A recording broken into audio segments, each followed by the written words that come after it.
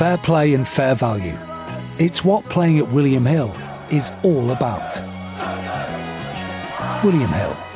It's who you play with. Gamble responsibly.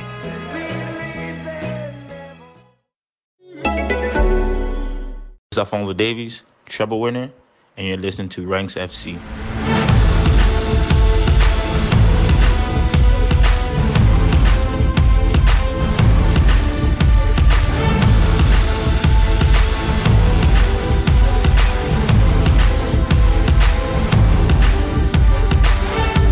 Hello, Rank Squad, and welcome to Ranks FC, your favourite football podcast. We are back for another week. My name is Jack Collins, and I'm joined by Mr. Sam Ty, the Rank God. Hello, mate. Hello, mate. And, of course, a transfer guru, Mr. Dean Jones. Hello, Jack. Hello, Dean. A brilliant win for Fulham. We are happy this morning. We're back. Back in the Premier League. We're back to winning. Lovely feeling, wasn't it? Actually celebrated a goal that mattered. Amazing. Incredible scenes for everyone. I mean, aside from Sam, but I assume he was just pleased for the two of us, really. I was genuinely quite happy for you. Thank you, mate. Appreciate it. How are we doing? You good? Yeah, not bad. Well rested, happy, healthy. What more could you ask for? Exactly. And a good weekend of football. And I'm going to let you start us off with what you loved this weekend. Yeah, it's something I've been loving for a couple of weeks, actually. And I'm going to keep this short and sweet because it's in danger of actually developing to a bit of a love letter. But our friend of the pod, our favourite, João Felix, is just brilliant. And I think he is probably playing the best football of his career right now. And what we saw in the summer when he came on against Leipzig, do you remember when Atletico got knocked out of the Champions League in the Lisbon format? He just quite obviously had the spark and the little something that Atletico are so often missing. And whether or not he's gained Simeone's trust in full for the start of this season, because he's obviously barged his way into this team on more of a full-time basis, or whether it's just that the little niggling injuries have cleared up and that's allowed him to really show and express himself. But man, I mean, what he did against Granada a couple of weeks ago, I remember for all the wrong reasons. But what he did against Salzburg in the Champions League, I remember for all the right reasons. And he's just this little bundle of joy. And now he's playing to his full potential, playing with that confidence, playing fit. It's just fantastic to watch. And for those of you that don't really like watching Atletico for obvious reasons, the clear tropes over the years, they've been valid. They can be quite defensive. They've been a bit different this year. And this guy is one of the main reasons why. So I'm going to end it there and say Felix is playing the best football of his career. And right now, if he carries on like this, like those lingering doubts about the transfer fee and the fit, they'll go away. Yeah, I think so. I mean, you say the best football of his career, but I think it's a return to the heady days of what he was doing at Benfica, but perhaps in a slightly superior league. And that in itself, speaks to it, because he has refound that kind of mojo, if you will, and refound that trust. And it's enjoyable, isn't it? When you see a player play like that, it's joyful, and I like joyful things. Yes, you do, Jack. And so do I, by the way. That performance against Salzburg was lovely, wasn't it? I mean, I think one of you said actually on one of the pods to make sure you see that game. I hadn't actually seen it at that point, so I went back and watched it at the weekend in its entirety. And Felix's performance was unreal. It was so nice to watch, like you say. So I will be watching a lot more Atletico Madrid.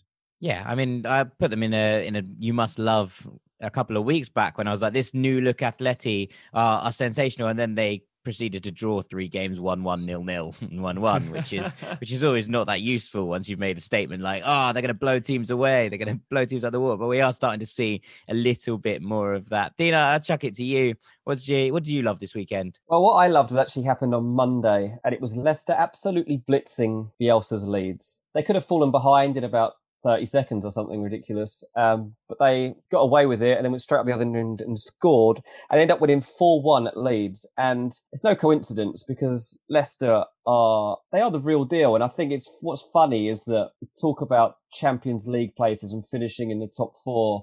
And we're like, how high can Tottenham finish? Can Tottenham challenge for the top 2? Can they compete with Liverpool and City? Well, where do Man United fit in? Where do Chelsea fit into that? Arsenal could be squeezing in there. What about Wolves? And then it's like, hang on, the team that's definitely going to finish top 4 is Leicester because they're brilliant. And it's true. Like, you look at what Brendan Rodgers is able to get out of every individual in his squad, and it's just unbelievable. They had quite a few players missing for that Leeds game, but he's found a formation and a way to get everybody at their best, and also most importantly, getting Vardy playing his best. Jamie Vardy's a phenomenal footballer, and I really do think that he does come into that underrated category. Certainly by me, because I've written him off like 4, 5, 6 times over the course of the last 5 years, thinking, oh, it must be a fluke. He's not that great at football. He's brilliant, isn't he? He really is brilliant at what he does. Absolutely. He's the kryptonite to the Pep Guardiola, Marcelo Bielsa, isn't he? The style. Yeah. It's City and Leeds now have basically been slain by this one specific type of player in Jamie Vardy that they just physically cannot handle. And he has stood the test of time. We talked about last week, me talking about, having to finally come round to respecting Pierre-Emerick Aubameyang for what he does.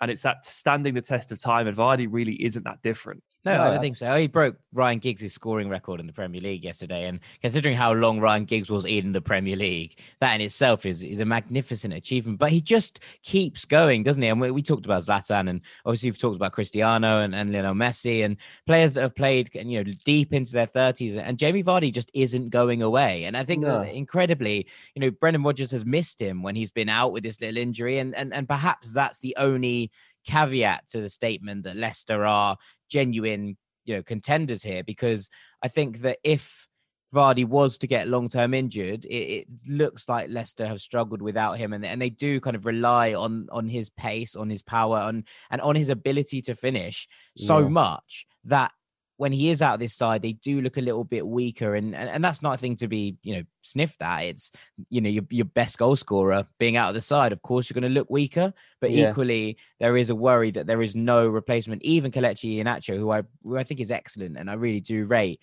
just hasn't been able to make the same impact that they're also very different, though, aren't they? They? Yeah, absolutely, very different. Absolutely. Like, it's not fair to ask Kelechi to do what Vardy does. Kelechi's closer to Maddison nowadays than Vardy. Have you noticed? Yeah. He basically tries to play as a number 10. He keeps dropping into pockets, play between the lines, try and link play, which is all well and good.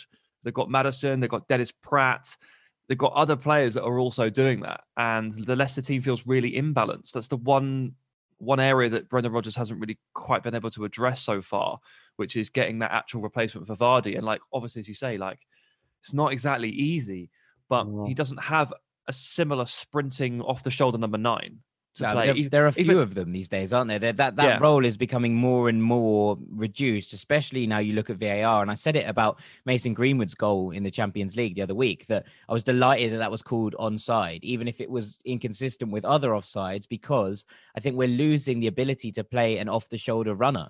And because, those things were always supposed to go in the attacker's favour, where those marginal calls. And the fact that they haven't done, and you look at Sadio Mane's in the game where Everton played Liverpool and Jordan Henderson scored off the back of it, and that was judged offside. And it's the kind of, you can't run off the shoulder if you think that everything off the shoulder is going to be offside. So I think those players are dying out a little bit, and hopefully VAR doesn't contribute to that, because I think it might well be at this point. Where Vardy's been quite, I don't know if it's luck or what, if it's his decision-making that's led to this. I mean, maybe it helps that he's retired from international football reasonably early, but he's 33 now, but he doesn't actually seem to have lost much pace.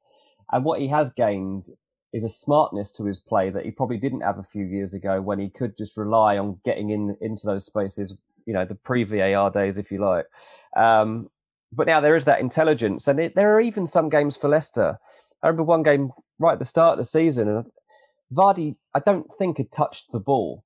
And they put his touch map up, and it was pretty much like kick-off, he touched it, and then he hadn't touched it for the rest of the half, or something ridiculous like that. I think he scored 2 goals in that game, because once the chances did arrive at his feet, he gets the penalty, is in the right place at the right time. He's just got this knack of scoring goals.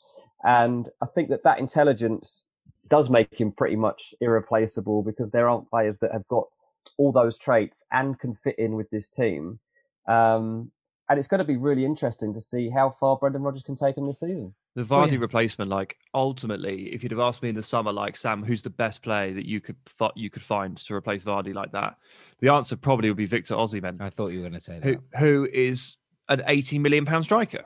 So, sorry, but he's actually in the market. He's worth more than Vardy. So that's how difficult the task is of getting another Vardy. I don't mean to sort of criticise Leicester for that. It's just, it's so hard. Yeah, it's just it's an impossible task in many ways.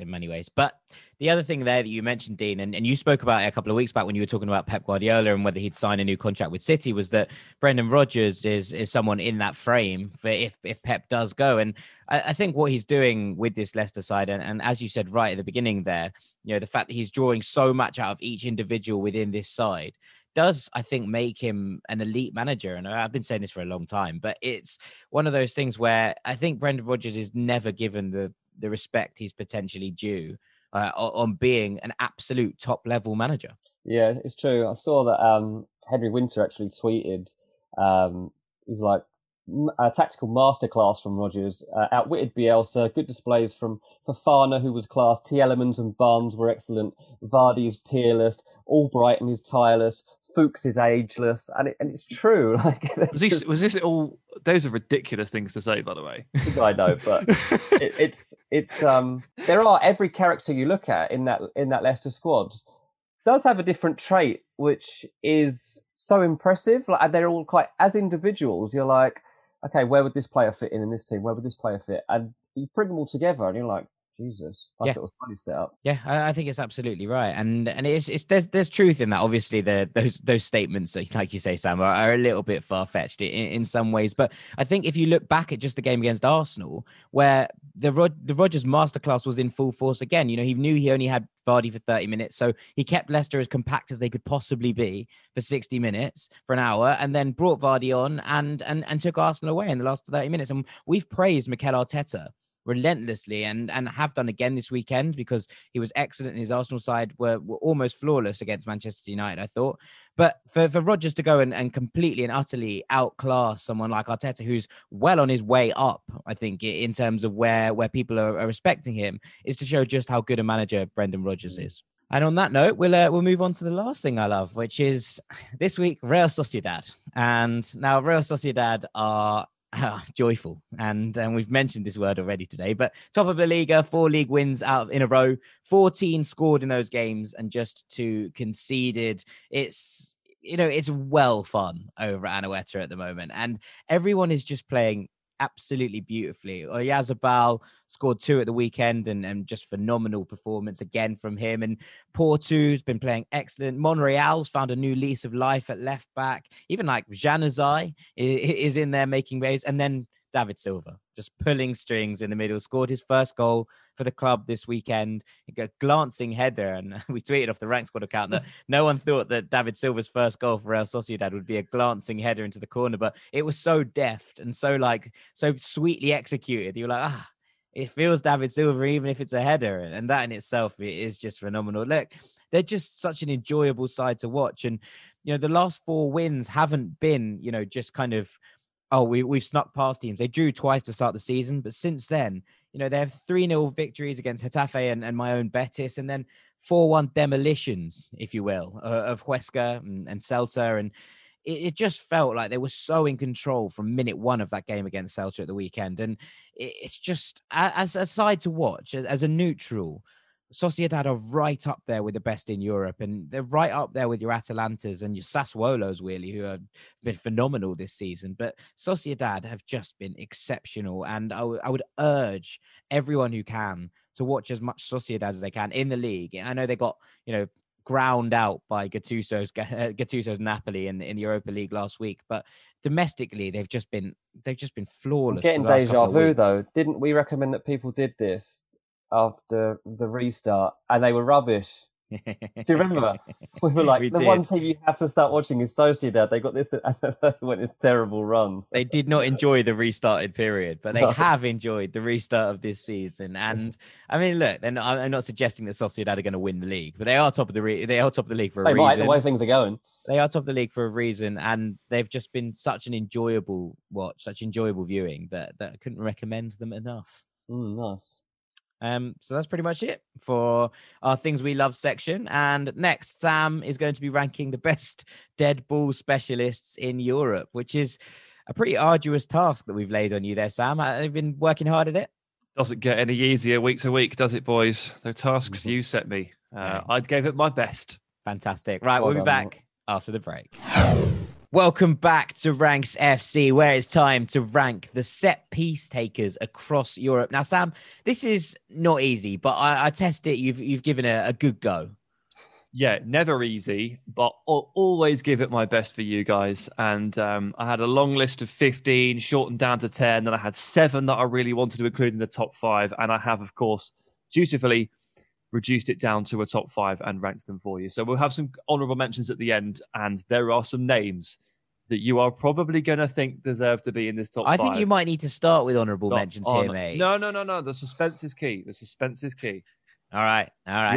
You'll quickly realise who I've left out, and it's you may not agree, but okay, best set piece takers in Europe. So look, this is about free kicks, penalties, and corners. I really haven't included throw-ins in here because that's boring. Or goal kicks. And goal kicks definitely didn't get a mention either. That would be ridiculous. Although, to be fair, if we were doing this in South America and it was 10 years ago, then goal kicks plus free kicks and penalties would probably get you a nice cast of goalkeepers, right? Yeah, but this is only in Europe because my reach and my vision only extends so far. But number 5, I have gone with Joshua Kimmich at Bayern Munich. Okay. And it's a name that I did not expect when I was thinking about this in my head. I did not expect to see Kimmich in my top 5, but thought about it a bit more, and Bayern have been brilliant from set pieces over the course of 2020, well, basically since Hansi Flick was placed in charge. And yeah, they've got some big guys in there. Sula's about the size of 3 men alone, and Lewandowski's lethal from corners, and Pavard is also a real threat. But really, it obviously takes a good delivery as well. And Kimmich is one of the key reasons why Bayern are so good from set pieces. And this is a thing that's going to come up for a few players, but ball striking is obviously a very transferable skill between open play and set play, right? And when you watch these wonderful passes that Kimmich lofts in behind defences and picks out attackers with, it's really no surprise that when he's given free kick duties and dead balls, he basically does the same thing. His passing technique is gorgeous. And when it comes to Lewandowski and Pavard, he makes them particularly dangerous in the box. He doesn't really take a pop at goal very often, which is why it's a kind of like a non-obvious candidate for this. You don't see many Kimmich screamers into the top corner. But from wider angles, there are not many better. There are very few better in terms of consistency of delivery. And I think he might be one of the, if not the best, then one of the best corner takers in world football, because he is unbelievably consistent from the corner. So throughout this process where I was trying to figure out my top 5, I invented an algorithm called the Terror Test. And this is a SoundType patented creation. And it is essentially a measure of how terrified I would be as a goalkeeper standing on my goal line or just in front of it as player X steps up and hovers over a dead ball. And Josh Kimmich registered at 7 out of 10 on the Terror Test because he's not a direct shooting threat, but he is a serious threat from wider angles and an absolutely brilliant and consistent corner taker. So he's only a 7 because he's not really liable to shoot. Mm-hmm. But consistency carries him through, and the delivery is so good. It's quite a rogue shout. You know, obviously when you say set piece takers, everybody thinks immediately of people whipping one into the top corner from 30 yards. And Kimmich isn't that player.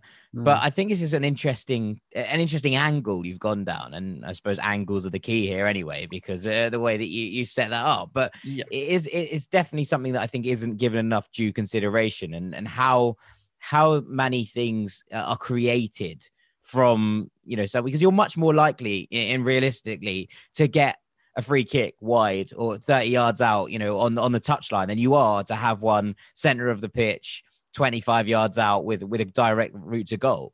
And in that regard, actually, the amount of kind of chances that Kimmich probably creates from these does probably put him into this category. I was really, really excited to disagree with this, and I'm struggling, which is one, really annoying, and two, a testament to you actually having done some research, which makes a change. Yeah, I can't believe you come up with your own meter. That's brilliant. Yeah, well done, mate. Well done. A lot of time in your hands. Yeah, exactly. Don't put too much faith in it, guys. But into number 4, and this is basically the reason we're sat here talking about this today. It is James Ward-Prowse of Southampton. And after what he did to Aston Villa on Sunday, it definitely sparked a couple of questions for our post box on Monday. We had 2 or 3 different people asking about the value of set piece takers and about James Ward-Prowse in particular. And rather than answer those on the Patreon post box, we thought we'd save it for a ranking. So thank you to those that asked that question. You did our work for us this week in terms of a topic. But you didn't come up with the terror test, so that bit's all Sam. Yeah, absolutely. This is the unique value he offers to the market. Look, Ward-Prowse's delivery has been a problem for years and years. He's basically been the starter since about 2014 or something like that. Definitely Pochettino brought him in the Premier League, and he used to play him on the right, or at least on the right central midfield spot and moving out to the right, because for all the good football they played, Ward-Prowse crossing to Ricky Lambert was essentially one of their main routes to goal. And they weren't ashamed to do it. In fact, it was people just couldn't deal with it at all. And this is that transferable element, again, like with Kimmich. Like, the way Ward-Prowse crosses is the way that he strikes the ball when he crosses from a free kick. And you may be surprised to know, but he only has 7 free kick goals in senior football, and 2 of them came on Sunday, which feels low, doesn't it? It does to a point. Aside from, I know that the Southampton free kick record was held by Matt Le Tissier, who is known now more potentially for his, strange political views than his magical footballing technique. But he was some footballer, Matt Le Tissier, and his free kicks involved that weird repertoire where he managed to flick the ball up to himself and volley it into the top corner. And I think that he's quite widely recognised as one of the great free kick takers. And for him to only have scored 7 at Southampton, a club where he spent his entire career, I think it's probably testament to the fact that you don't score that many free kicks unless you're Lionel Messi, basically. So it is one of those things where 8 doesn't sound that many, but it's actually loads. Yeah, I still struggle to wrap my head around that a little bit. 8 just still doesn't feel like a lot in total, does it? After taking free kicks for essentially 6 or 7 years. But yeah, these are difficult chances to bury. And maybe he pulled in a few chips on Sunday, I don't know. But those deliveries, the way he struck that second one from close range, the body contortion he got on it was incredible. And with Ward-Prowse, it really is all about whip, which is like the consistency of the delivery is huge, but the whip and the flat trajectory makes them really, really difficult to defend. And I remember I used to watch Ashley Young do this quite a lot as well. His corners and free kicks, the very low, flat ones, they were like missiles. They were so difficult to defend. And Ward-Prowse has got a similar technique. And Southampton's defenders, or big lads like Yannick Vestergaard, I got one at the weekend. Vestergaard should be in double figures for Southampton over the last couple of years, to be honest. He's missed so many chances that Ward-Prowse has just handed to him. The value that he brings on that dead ball is incredible. And on the terror test, he scored an 8. Oh. So you know it's going to be a good delivery. You know it's going to have whip from wide, or you know it's going to be arrow towards the goal from a central position. And no matter the angle, he is going to put you under a lot of pressure. I initially thought that the goal tally maybe wasn't so great, but your comparative statistics there made me think that I may have been slightly harsh on that tally. But it was a solid 8, not quite enough for a 9. It's interesting because last week you obviously got a bit of slack, didn't you, about James Ward-Prowse and how low you put him as a captain in terms of talent. Here you are this week, bigging him up. Wow. These are different things, aren't they, Dean? These are different things. I mean, I may have been a little bit harsh on Ward-Prowse. It didn't help me that he came in with a man of the match performance literally the next game. It's how it works sometimes. To be fair, though, do you know what, actually? I saw a quote after that game. Hasenhüttl spoke about him, and he said, "It's no coincidence he's our captain. He's our role model for what we stand for. He's an unbelievable fighter for the team." That's not talent, is it? That's not talent. That's why you're down the list, mate. Yeah. And anyway, on that bombshell, 3. Right, and number 3, this may have gone a little bit forgotten over the last year or so, partially because people have been piling on him for, I think, no real reason at all, and partially because he's actually he fell down the free kick pecking order at his club. It's Miralem Pjanic, who is noted excellent set-piece taker, but since the arrival of Cristiano Ronaldo at Juventus, wasn't really allowed to take that many. And that's hilarious because Ronaldo missed so many chances and so many free kicks in a row. He went months and months and months without scoring. Pjanic is right there. He's always been a better set-piece taker than Ronaldo, in my opinion. And he has that overall repertoire, but he got pushed down the set-piece order. And, well, Barcelona can now basically enjoy this if they want to give him the set pieces again. Well, this is it. He's kind of gone to another club where he might not get to take them. He perhaps moved to the only club in world football that he wouldn't take free kicks at, apart from the one he was currently at, which is insane considering how good the man is on a dead ball. Yeah, it's a shame. It's a real shame. But Pjanic has because again, that consistency of delivery. He scored. I think he probably hit his prime at Roma, didn't he, for free kicks in terms of goals? He scored quite a few from distance for Roma. Nice, flat, solid hit. And the cross is good, the technique is good, the consistency is good. And he also takes clever ones as well, because he's able to kind of shape his body and contort his body in a way that can really fully disguise what he's about to do. And he can look like he's about to try and knock it top corner from 25 yards and then immediately kind of convert and knock it sideways for like a trick free kick. And that's a valuable trait in itself, putting a defence off balance. One of his final free kicks for Juve before he joined Barca, he did exactly that. Looked to shoot from 20 yards and just passed it sideways in a way that you didn't think was physically possible from the way his body was moving. I gave him an 8 on the terror test, same as Ward-Prowse, but just nudged him up a little bit. I don't know if that's because it's the big name, big club bias or what, but I feel like Pjanic is probably more established as a set-piece threat than James Ward-Prowse, ever so slightly. Yeah. Probably done it on bigger stages as well, maybe. I think what I like about him actually is quite often he doesn't have much of a run-up, does he? He kind of just stands just beside the ball, maybe 2 steps away, and just knows where he's going to get it. Sometimes, as you say, he'll be more flat and it'll go towards the top, but he's also got that ability to do like a whip dip where it goes up and down. A whip dip. So he whips it around the ball and then down very quickly. A whip dip. Whip dip. That's what Pjanic is. That's why Pjanic has got the edge on Ward-Prowse. Ward-Prowse can't do a whip dip. That's it. Well, I mean, I think everyone's had a bit too many dib dabs, is what it sounds like from here. But it's one of those where, look, if you said, and you talked about, James Ward-Prowse's record, Pjanic has 21 free kicks he's scored, right? But 12 of those have come in the last 5 seasons.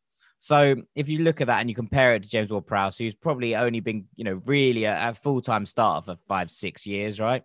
And you look at that, then 12 against 8, and we're talking about one of the best in the world here in Miralem Pjanic is not bad. It's not bad going, if you will. No. I'd actually forgotten that Pjanic was this good, to be honest, because it's been a while.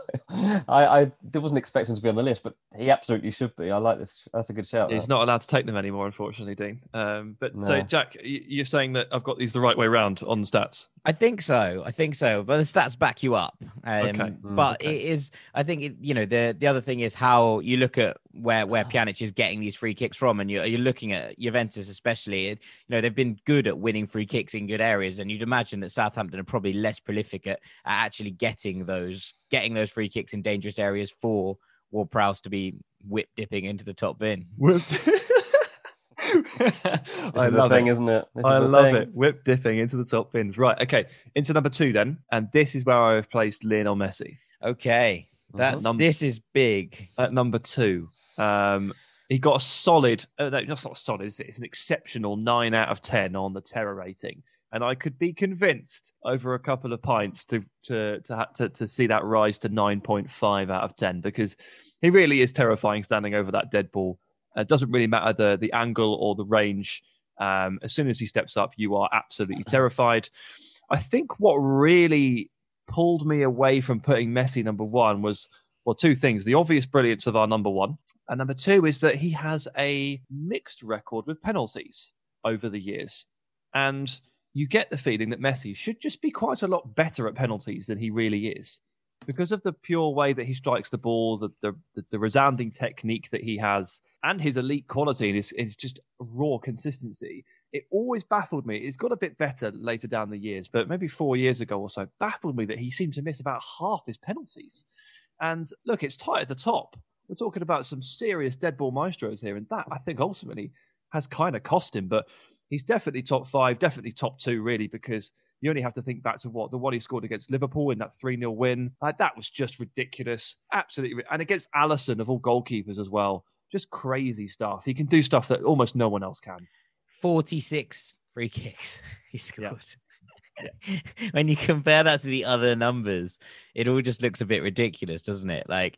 Obviously that's over a 10-year period as opposed to a 5-year, but it still is, or probably more than that, to be honest. But it's still an absolutely farcical number of free kicks to have scored, isn't it? You're up there talking Juninho numbers at that point, and Juninho is the greatest free kick keeper of all time. Yeah. It's ridiculous. It's that bend that is on them. And it's like, at first he can hit them and you're like, looks straight. And then slowly it just bends away from the keeper. Sometimes goalies literally look disgusted at themselves for letting him do it again. They're like, why didn't I just stand over there? Obviously, he's going to curl it into that corner. I might as well just walked over that. Sometimes you literally have seen goalkeepers just throw their arms up in disgust and walk away because they can't do anything. Like, Messi's going to score those free kicks. To be honest, a 9 out of 10 is an insult because he's a 10 out of 10. Messi's just unreal at this. Disgusting free kick taker, I'm going to call it. Unbelievable. I can see what you're saying about penalties, Sam, and I guess when you take into account corners and things like that as well, that he hasn't been he doesn't always take corners, to be honest. No, he isn't one of those people that kind of demands. I think he has recently, hasn't he? Recently. Yeah, recently he's basically been like, everyone else is rubbish. Yeah, he's decided that no one else at Barcelona is worth their salt. So he's just decided he's taken over. But at that point, it was. He hasn't been a complete, I suppose, because he was like, I want to be on the edge of the box for corners, or I want to be, up within it. And I guess that a pure set piece specialist wants to be on every single set piece that's going, right? And that maybe does count against him as well. Maybe. I mean, look, prime Barcelona back to 2009 through 2011 and into 15 as well. All the best iterations of Barca that we've seen over the last decade or so. They took short corners every single time. They never really put the ball in the box. So he never really had that opportunity for at least 3 or 4 seasons of his career. They didn't actually do that. Yeah. So he would run over to the corner flag and collect the short corner and just recycle the ball and carry on. They'd just carry on passing. So he hasn't always had that opportunity. But I don't think I've really counted the corners against him. It's the mixed penalty record and the overwhelming quality of our number 1, which has essentially decided this. Okay. All right. Well, let's get into it then. Who have you ranked ahead of Lionel Messi? Always a dangerous question, isn't it? Yeah. I'm worried for you, actually. So one of the beauties of set pieces and this subject, I decided, was that I don't think it is as tied to like the level of football that a lot of other discussions are. And I think you'd be mad to call our number 1 the best like creative midfielder in Europe or in the world, because he actually plays in the 12th best league in Europe, according to UEFA. But set pieces, I figured, were kind of like crystallized moments in time. And an unopposed ball strike is an unopposed ball strike. It just takes so much out of the equation. And if you hit it well enough, it doesn't matter who the defenders are, who the goalkeeper is. If you hit it well enough, it goes in. And if you hit it well enough consistently, it causes carnage regardless of who you're playing against. So on that basis, I am comfortable saying that Dominik Szoboszlai of RB Salzburg is the best set piece taker in Europe. Okay. All right. Let's hear it. Tell us why. And tell us why he's better than Messi. I mean, those of you that are following us on Rank Squad will have seen us posting a couple of videos, some of the thunderbolts he hits. He's got this sweet right foot. And about 15 months ago, we picked him as a breakout star, and he certainly has broken out. I mean, we even had a question on him on Monday on the post box on Patreon. Should Arsenal sign him? That's how many waves he's making. But yes, the technique, yeah, absolutely. The technique is so crisp, but also so nonchalant at the same time. I don't really understand how he does it, because the corners he takes, they look lazy, they look effortless, but they are pinpoint. They were to within an inch of wherever he's aiming all of the time, and he has all the variations. And the free kicks, like, he's the most thrilling free kick taker I think I can think of. And this year alone, he has scored from 40 yards against Turkey. He's scored from 35 yards for Salzburg. He has scored 4 free kicks and 4 penalties this year. Scored that many. And he's taken 9 penalties in his life, and he's never missed. And I went back and watched them all because I have the access to do that. And they're all brilliant. And I ran this through the terror test, so it's an objective decision. Like, it wasn't just me. I ran it through the terror test, and he got a 10. And I can't ignore that. Yeah, no, I think we've spoken at length about the way that he hits the ball, right? So the way that he strikes it, especially even in open play, he comes across the ball and it moves in ways that you haven't seen for a long time. Players splitting the lines. He almost has that kind of Rui Costa ability to just like dribble the ball in behind and allow it to reach a striker at any given point. And I do think we're talking about one of the next great generation here. I don't think that he will be a Ballon d'Or winner, Dominik Szoboszlai, but I do think that we are looking at someone who will be whether he goes to the Premier League or La Liga or Serie A or the Bundesliga. I think we'll be looking at a player that is consistently team of the season that he's that good. He really is. And considering he's so young, his record from a dead ball is sparkling. It really is. And you watch him now in the Champions League, and you watch him in Europe, and you think, yeah, this is someone who's a little bit special. And obviously we spoke to Jesse Marsh about him, and it was just like the way that he works and the way that his mind works. It's almost like he sees the angles. And I see this in someone like Kevin De Bruyne, right? Where you look at Kevin De Bruyne, you're like, how have you picked that out? How have you seen the way that the ball is going to move in that direction to get across there? But the thing with KDB is much more often in open play. And I think that Szoboszlai sees that from dead balls, which is just absolutely incredible. When you look at his goals, so let's look. Can he do the whip dip? Yes, he can. He can do the whip dip. Can he do the power pump? He can do a power pump as well. He can do one of those, like a Ronaldo power pump. He can hit those. A knuckleball. Yeah, like a knuckleball. Can he do a power pump? Sounds like something a lot worse. He can do sneaky Susans, which is like he just does the little low ones around the wall, catches the keeper out like his near post. Bendy Wendy's, he can do them like Beckham. He can do them all, can't he? No, honestly, the way I ended up thinking about this was that his free kicks simultaneously feel vicious and delicate. Yeah. And I don't think I could say that about any of the others. No, not since true. Klaus Jensen retired. Not since, that's true. That's true. Not since Klaus Jensen retired. But I mean, if you haven't seen Szoboszlai take free kicks, any of you, then please go ahead and just YouTube it very quickly, and you will see what we mean.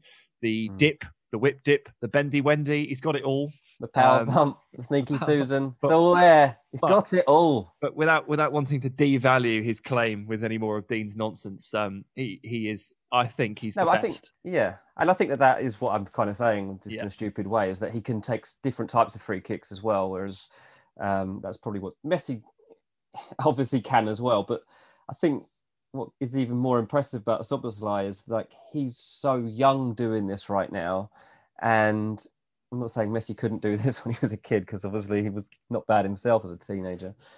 But it's the confidence to go and do it right now and barely misses. Do it on the big stage as well, I think, which is impressive, right? Yeah, and Sam, there are certain names here that have been missed out, and I mean, I'd be interested to hear your honourable mentions. Yeah, okay. So I've got a little a cluster of 5 here. Only 5. Well, I mean, I had a longer list, but I mean, it's not taking piss. Yeah, not here all day. Trent Alexander-Arnold was in the top 5 until I remembered Joshua Kimmich and really started to look into Kimmich, and I made the difficult decision to shift Trent out.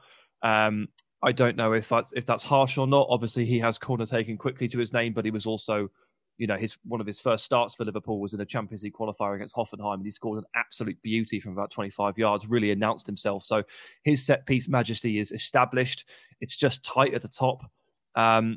Kolarov has been for a long, long time very, very good at this sort of thing. That's who I would have had in ahead of Kimmich. And I respect that, to be fair.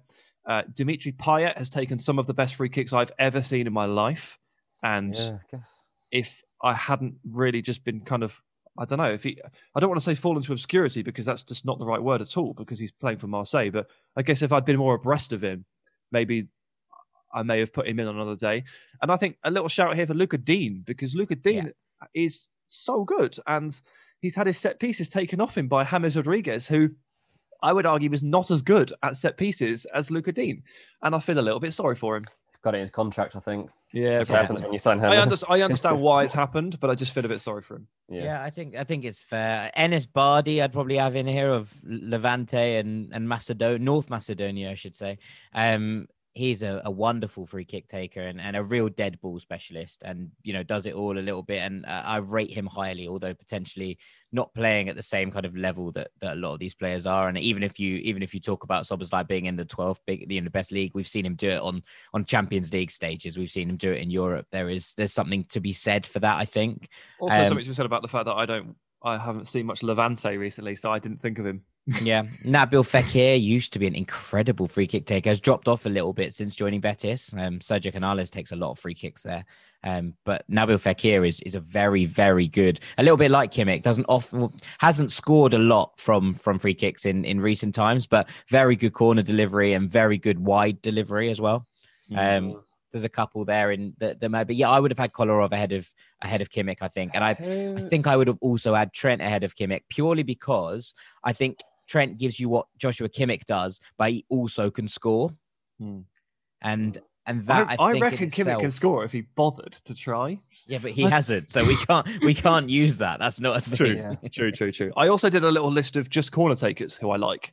Little 3-2-1. Luis Alberto at Lazio. Yeah, very good. Alex Telles, brilliant corner taker. Alex Telles is a very good free kick taker as well. He is, but I just thought and a very good penalty taker. Actually, he's a very good set piece taker. I mean, he deserves a mention in this whole conversation.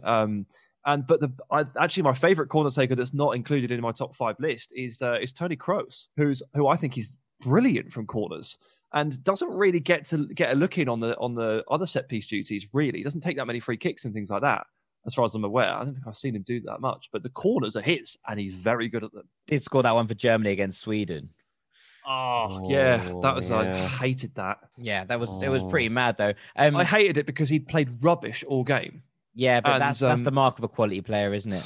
No, but then everyone said he was brilliant. Yeah, okay. Fine. The one that you're not going to mention that I would like to give an honourable mention is Freiburg's right back / right winger Jonathan Schmid, who last year just decided that he was unbelievable at free kicks and scored 8 in a row in the Bundesliga, but he probably doesn't quite have the star power or pull to be included in your 10.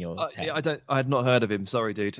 Just before we finish, I just want to bring up a little story from the 2018 World Cup, which Jack and I watched together, side by side. And Jack actually developed for about a week. He had the gift. He had the gift. Every time a free kick was given in the 2018 World Cup for the first week, he correctly called whether or not it was going in for about a week. Like I'm not even kidding. Like I'm not exaggerating. He would sit there, the free kick would be taken. He'd look at who stands up to take it. He'd go, "That's in," and it'll go in every time. Or he'd say he'd say it's not going in. It started with Golovin, didn't it? Yeah. The opening game with Russia against Saudi Arabia started with Golovin and just carried on. And eventually the gift left him. The vision, the sight, it disappeared. Well, it was good to know it was good at something. It would have been dangerous for him to have it for longer than a week, I think. But for a week, Jack was out here just going in, not in, and they were spot on every time. Yeah, I think it's probably came from my blood deep down there, but I haven't seen that for a while. So hopefully it will return to me at some point. So that's good. Be handy. Yeah, it would be good for betting, wouldn't it? Yeah. But apart from that, you just have to be really quick on the buttons. Next goal scorer, Andrew Golovin. Yeah. But there we are. Well, Sam, very good. I don't necessarily agree with all of it, but I think that you've done your research, and that in itself is testament to a good ranking, and I'm proud of you. Thanks, mate. Yeah. Appreciate that. I liked it, mate. Dean, I know we talked about set pieces and you haven't got the chance to talk about David Beckham yet. And I know how much you love David Beckham. So I thought I'd just give you the floor. Oh, thanks, mate. My favourite free kick taker of all time. Possibly my favourite player of all time. Oh, David Beckham's free kicks and crossing just generally was just unreal. Like the swing king, I guess I'll call him. No, he was brilliant. And who would I compare him to in that list? Actually, James Ward-Prowse, one of the problems he had was as soon as he came on the scene and England's young age groups and people noticed he was good at free kicks, they just started comparing him to Beckham. So that was one of his early problems because he did take them in quite a similar way. Beckham would have a couple of steps. He'd swing his left arm in the air and then just ping one in his Adidas Predators. And he didn't know if it was going top right or bottom left. That was the beauty of him. He could get it up and then either down or just arrow it into that far corner. Genuinely one of the best set piece takers of all time, David Beckham. I think Bex is probably maybe closest to Trent of the players that we've mentioned. Yeah, I know people compare them anyway in terms of the other stuff, but I do feel like the trajectory of these deliveries is probably quite similar to Trent. Probably the crossing, yeah. Obviously, Trent doesn't score like Beckham did, but yeah. I thought that first James Ward-Prowse free kick of the weekend was very similar to the Beckham versus Greece, wasn't it? Yeah, it was very similar, and that's obviously the one that's gone down in football folklore. And so for JWP to emulate it like that, I thought was nice for him. So fair play. I also liked Beck's team, but he was no Janino, and that's all I will say. In regards to the greatest free kick taker of all time, I bow at the altar. Right, that is pretty much it for our main ranking. And Sam, you got a gibberish, and Dean, we've got a melon to do. We'll be back after the break.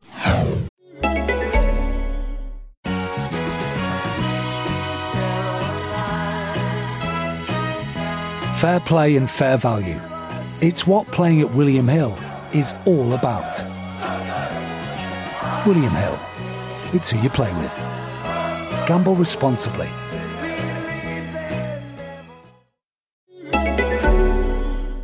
Welcome back to Ranks FC, where it's time for my favourite part of the show. Dean Jones, over to you.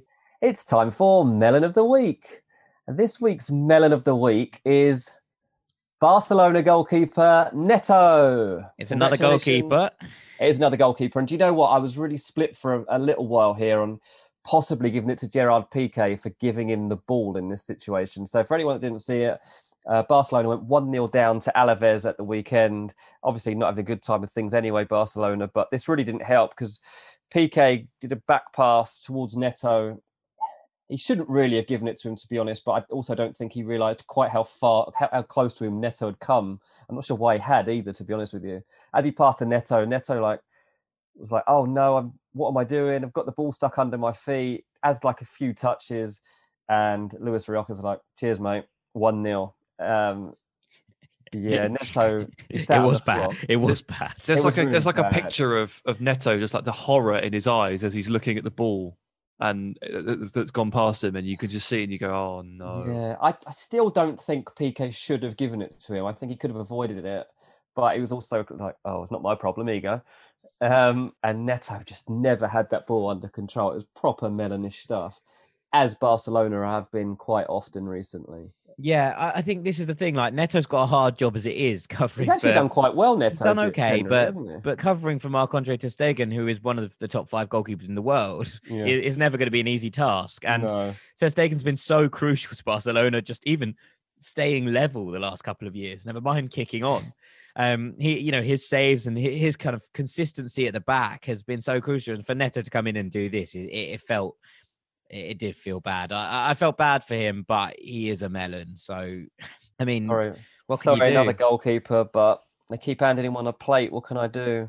Goalkeeper that did an anti-melon, Keylor Navas, for PSG the other week. Do you see he came out and started playing left back for a bit? So in the Champions League, he got the ball, he won a tackle, skipped round a player, started dribbling down the left-hand side, and played Moise Kean, who almost became a melon himself. For instead of your keeper's 35 yards out from goal, instead of just punting it down the touchline and chasing it, he decided to try and take on a player and lost the ball. And you were like, no. Keylor now is like sprinting back to goal, but he was brilliant. He got the ball under control, beat a man, looked up, shimmied one, played a really good pass into space, and Moise Kean to duck down. It was fantastic. So amazing to see. Amazing to see the goalkeeper do that, and then he passes it to the outfield player, and the outfield player can't complete the take on. He can't dribble past a player. The guy literally built on speed and dribbling can't do it, but the goalkeeper, who's like 35, managed to do it. Yeah, fantastic. Crazy. Well done, Keylor Navas, keeping faith in goalkeepers being able to play the ball everywhere. So very, very enjoyable. Right. One more thing left to do. That's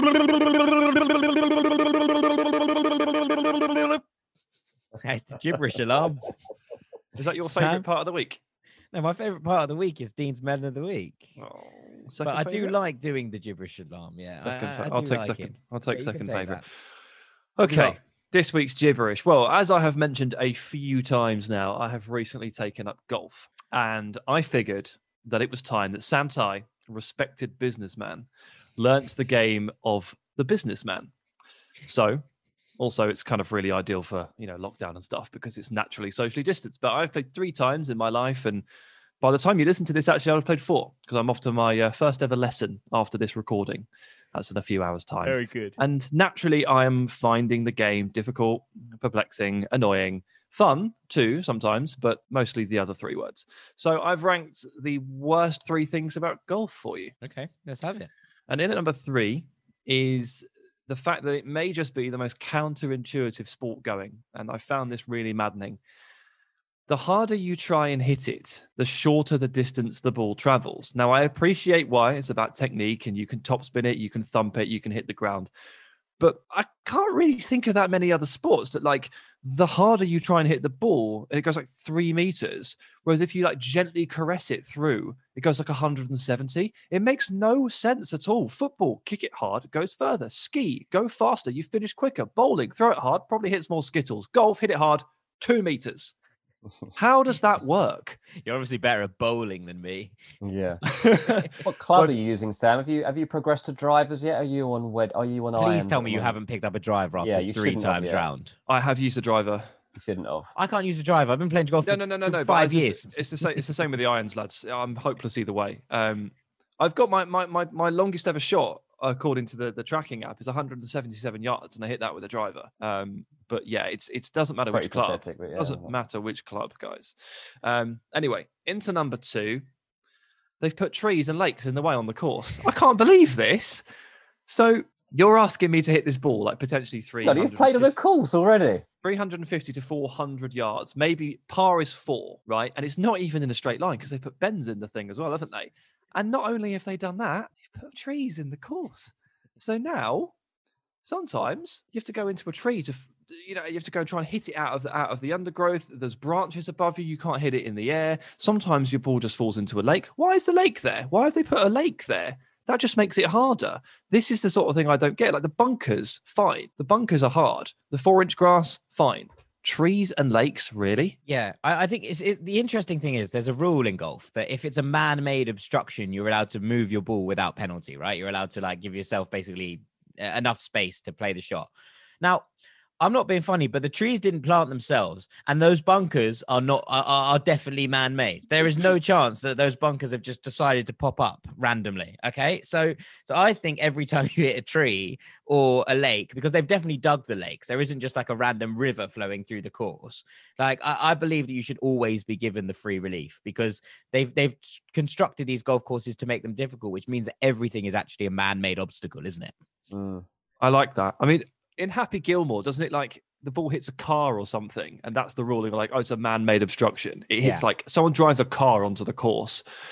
And that I get, like there shouldn't be cars on the course, but there also shouldn't be trees.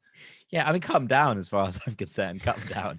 Right, Sam, what's number 1? This really is nonsense today. Okay, the worst thing about golf is finding your ball. Yeah, okay. That is just soul-destroying. I mean, you hit the ball, it goes out of sight, goes over a tree, goes into a lake, goes around a bend. I'm not going into the lake to find the ball. I was going to say, if it goes into a lake, don't go and find it. I know, I'm aware that you don't have to, the golf bag's full of scuba equipment.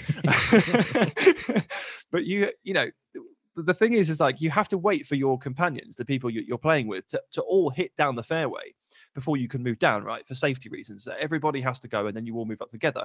And that can take up to sort of 2 straight minutes. And in that time, there is almost no chance that I'm going to remember where I hit my ball. And I definitely am not going to remember what it looks like, even though I'm using the same damn ball the entire time. Can't remember what's on it. So then it becomes Operation Try and Find Your Golf Ball. And it's amazing. It's usually about 50 meters where you think it is, or from that area. And it's only about 2 meters from you normally because you're trying to hit it so hard. I dread to think how many hours we as a human race have lost and wasted looking for our golf balls. They don't prepare you for this in the academy. No, they don't. You're right. It's a valid point. I think there are people who have like tracker apps and stuff, but those balls are well expensive. So like you can only really have them if you're good at golf. And then if you're good at golf, you don't need them because your ball's on the fairway rather than 6 months into the rough, which is where I tend to end up. So I agree with you, Sam. I've lost countless balls on golf courses, and it's a frustrating experience. But that's what keeps you going back, apparently, the frustrations. Yeah, we all love it, don't we? Absolutely. The only reason I'm going to take up golf is because I'm thinking it's a good way to get a golf holiday and get away from the kids. That's the only reason I think that people at my age take up golf, because there's no other way. You're getting out the house for like 4 hours to play around a golf, and a couple of times a year you might even get a chance to go with your mates for a while. Yeah, it's a good honestly, excuse. like I have to admit, like we're about to go into lockdown here in England, and I can tell you what, as soon as that's lifted, I might well be taking up golf as well. Dino, honestly, I think there's a petition so that we're allowed to play golf through lockdown, and it looks like it might get a bit of a reprieve. So you might be in luck there. But we should all be taking the Steve Bruce approach to international breaks. Rather than like coach or look at footage or do analysis or, scout opponents, we should be going to the Algarve and playing a round of golf. Yeah, fantastic. Nice little business little meetings as well. We can do business meetings, and we can probably pick up patrons as we go around. Yeah, we can meet friends. Or get them drunk afterwards and then just sign up on their phones. Fantastic. Right. And on that bombshell, we're going to call this a day. And all that's left for me to do is say thank you very much, Mr. Dean Jones. Cheers, mate. Thank you very much, Mr. Sam Tsai. Thank you. I've been Jack Collins. This has been Ranks FC. And if you haven't joined us on Patreon and you fancy more of this absolute nonsense 3 times a week, in fact, our Patreon episodes tend to be filled with more insight and more kind of fun than even this. So you are really missing out if you're not on Patreon with us. Sam's Friday spotlights, picking out games of the weekend and players to watch, and Monday's post box where we answer the best of your questions from the weekend have both been going down exceptionally well. So do come and join us if you can over on Patreon, and if not, we'll see you next week. For those of you over there, we'll see you on Friday. Enjoy the weekend, enjoy the games, and we'll see you soon. Take care. Bye-bye.